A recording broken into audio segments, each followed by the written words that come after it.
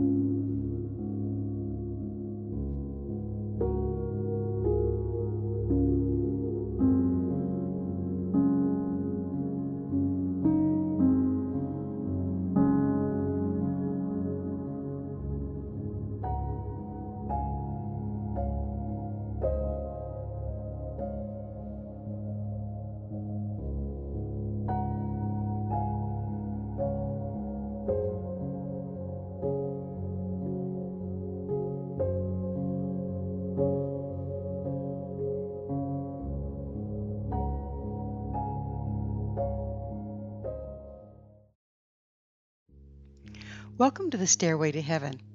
We're coming to you bringing insights into the ever-changing high-frequency currents now bathing the planet and their effect on us all. The source of vital information for the evolving human being. I'm Gwilda Wiyaka. The key to true mastery. In our fast-paced, instant gratification modern world, true mastery is becoming increasingly difficult to find, much less accomplish. Many of us seem unable or unwilling to take the time or effort to truly understand and assimilate anything. Instead, we watch a quick YouTube on the subject, mimic what is shown, and go on to the next thing that catches our interest.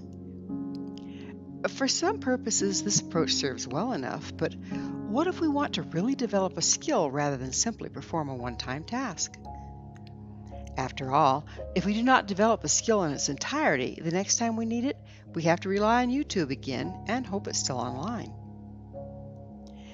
If we don't build the skill, it's not available for us to continue to build upon, and we're left at ground zero every time.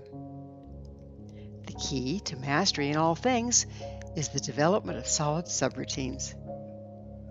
Subroutine is a term usually used in computer programming. We'll be applying it here to describe a stepwise series of actions that, when repeatedly employed, forms a unified and seamless routine. As you repeat each step of a routine, paying attention to detail and performing it verbatim every time, you'll start to embody the combination of actions as a subroutine. To give an eloquent example, do you remember learning to drive a car? You can bet whoever taught you to drive remembers it with no little amount of PTSD. At first, all the details of driving are overwhelming and difficult to manage. There's so much demanding your attention all at once and so many details to remember. Yet, by sticking with it and following all the rules exactly, you eventually built a driving subroutine that soon allowed you to multitask and drive without giving it much thought. Now, your body automatically performs all the individual actions involved without you having to think it through every time you need to turn a corner or parallel park. You just decide to make a turn, and all the individual actions required to do so are automatically set into motion. Therefore, it's extremely important to pay attention to every detail of the action in the beginning while you're building your subroutines. You don't want to include bad habits such as changing lanes without using your signal, nor do you want to skip steps such as waiting for a light to turn green before entering the intersection. The quality of mastery is totally dependent upon the attention to detail when building the original routines. The subroutines are necessary in the development of all complex skills. As a child, I loved to watch figure skaters on TV. It looked so effortless when a male skater lifted his partner into the air and balanced her on one hand, gliding across the ice while she held a pose. I begged and begged until my parents took me into an ice rink and rented me a pair of skates. My young mind filled with delusions of grandeur, I hit the ice, envisioning myself as one of the beautiful figure skaters in a sparkly, floaty gossamer costume. To my dismay, I discovered I couldn't even stand on the skates. My ankles buckled and I hit the ice in an undignified heap. But they made it look so easy on TV. That was the day I learned that subroutines are the key to embodiment and true mastery. First, I had to hold onto the railing and scoot around to build the required coordination and strengthen my ankles to even stand, much less skate. After an hour of burning ankles and a very bruised behind, I decided I didn't really want to be a figure skater after all. Through building solid subroutines for all the tasks we regularly do, we free up our attention to focus on other things. This is the secret behind successful multitasking. I've made a habit of finding the most expedient way to do things and then doing them the same way every time. Something as simple and mundane as folding towels can become an automated art form. First, I decide what configuration of fold will stack best in the storage space at hand. Then, which fold will work well and look aesthetic when hanging the towels on the rack without having to refold them. Once I perfect this, I fold and stack the towels exactly the same way every time. Soon, my body automatically engages the folding subroutine, freeing my mind for other things, such as composing Stairway to Heaven episodes. Once basic subroutines are formed, you can start combining them. In the case of the towels, I stack them in the order I'll put them away and place the folded towels in a location in the laundry room that makes them easy to grab anytime I'm on my way down the hallway to do other things. This makes it easy to drop them off in the hallway linen closet while on my way to get something from the bedroom. In so doing, I combine trips, saving time and effort. All successful businesses develop such subroutines and train their employees to perform them. For instance, UPS even teaches their drivers how to hook the keys over one finger when leaving the vehicle to make a delivery. Attention to detail in the development of subroutines enables their drivers to work well like well-oiled machinery, saving time and effort while doing the best job possible. All rituals and complex skills were at one time created by building subroutines. Today, we make the mistake of copying a subroutine and think we've mastered the skill. In fact, we need to first understand all the constituent parts of the subroutine, master each in its turn, and then build our own customized subroutines. Some examples. A novice may watch a practitioner burn sage to clear a space. However, when they try lighting the herb and fanning the smoke around, exactly as they observe the practitioner doing, they have little to no effect. The novice is missing the fact that the sage is simply a beneficial herb to help focus the practitioner's intention. There's much going on behind the scenes that's invisible. It's the practitioner's focused intention applied through a mastered ritual, i.e., a subroutine, that creates a shift in the frequency resulting in clearing, not simply burning the sage. A gymnast may close their eyes and take a deep breath before executing a flawless routine. The novice may see the action and imitate it, but unless they realize the gymnast is actually envisioning and embodying the entire procedure before engaging it, they'll not find closing their eyes and taking that deep breath overly helpful. Most modern-day learning is simply copying subroutines, going through the motions with little to no understanding of their constituent parts. This does not a master make, only a pretender to the throne. We need to understand and embody each component of a subroutine before creating the subroutine itself. Conversely, we must dismantle and embody each part of a desired subroutine before combining them into a unified action, as in my unfortunate experience with ice skating. Only the best teachers have mastered the skill of breaking subroutines apart and training their students to embody them before combining them into a unified action. To simply mimic the subroutine leaves a student with an incomplete skill set, a poor foundation, and puts a major ceiling on how far they can master the task. Simply copying a subroutine is much like learning to bake with a boxed cake. If you have all the ingredients to make a cake in front of you, but not the box mix, you're clueless and unable to bake the cake, even though everything you need to make is present. Unless you've learned to put all the basic ingredients together in the proper order, measurements, and timing, and built a subroutine out of doing so, you're dead in the water.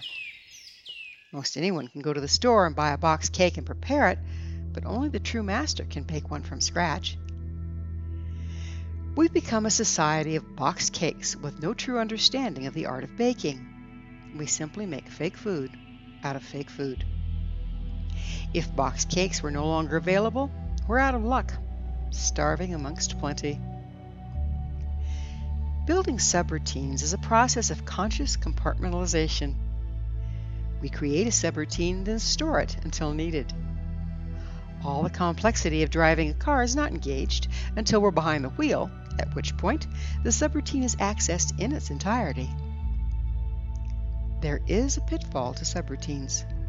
Beware they do not become dogmatic. It's paramount to consistently adjust our subroutines as situations change. I may have developed a perfect towel subroutine, but if I move from one home to another and the towel racks and storage change, I'll need to develop new subroutines to accommodate those changes. If I cling to the old way of doing things, it ends up becoming cumbersome, inefficient, and time-consuming. This has happened to many spiritual practices. The principles may be sound, but the practice needs to evolve with the time and changes while remaining true to the principles. Otherwise, they become just so much dogma, and we find ourselves clinging to practices that no longer hold true. The first step in developing new subroutines is to break them down into their constituent parts. The basic aspects that still hold true, such as the towels still need washing, folding, and storing. Then factor in the new situation, the shape and location of the storage space, and configuration of the towel racks. Some of your old routine may still be useful as is, while other parts may need to be modified. You may still stack your towels in the same way and put them in the same location in the laundry room, but you may need to pick up a stack of towels on your way to the bathroom instead of the hallway, as the linen closet in your new home is not in the hall. So, why all this talk of subroutines? What did they have to do with increased frequency and spiritual evolution? As we're exposed to more expansive frequency, time becomes more compressed. Currently, there are many factors visible and available in every moment than in the past. This creates the necessity to categorize, organize, and compartmentalize the data more rapidly to deal with the increased input. It's much like taking a person that learned to drive a Model T at 20 miles an hour and putting them on a 6-lane freeway doing 85. The need to multitask required on a freeway at 85 is greatly increased from a 1-lane dirt road at 20. Even so, our Model T driver would stand a better chance than someone who'd never learned to drive. He would at least have some driving subroutines present to build on. The more subroutines we have in place for our daily tasks, and the more meticulous and streamlined those routines, the more time and space we've cleared to deal with the new challenges we're now facing. The more subroutines we have in place and compartmentalized until needed, the more adaptable we become, and the less it takes us to change directions with rapidly shifting times and situations. This greatly reduces stress and puts us in a position to be creative in taking advantage of the more expansive frequency rather than becoming overwhelmed and shutting down. Subroutines are nothing new. They're an integral part of learning and adapting. By consciously developing the skill of building and modifying them, we can become proactive rather than just waiting for our unconscious to build the subroutines we need. In so doing, we'll be armed with the routines we need by the time we need them. After all, as frequencies expand exponentially, time is becoming an issue here. In addition, the spiritual challenges we're confronting with are pretty awe-inspiring. The more data comes ever-deepening truths and possibility to increase personal skills in the esoteric realms. If we've already developed some routines for our spiritual practices, built with a strong foundation of solid principles, we're in a much better position to take advantage of the increased frequency to enhance our ability to manifest. After all, the Master did promise these and greater things. Thank you for joining me, Gwilda Wiyaka, on the Stairway to Heaven, where we provide updates on the energetic currents facilitating our evolution into conscious, powerful co-creators. As I'm sure you've noticed, not only do the Stairway to Heaven episodes stand alone, but they weave together to form a map to evolution and personal empowerment as we enter the new era. To revisit this or any of our past episodes, visit our archives at www.stairwaytoheavenmedia.com. If you'd like to find out more about me, my school, and the evolutionary tools we offer, visit www.findyourpathhome.com. Until next time, may you be blessed on your sacred path to wholeness. We are here. The time is now.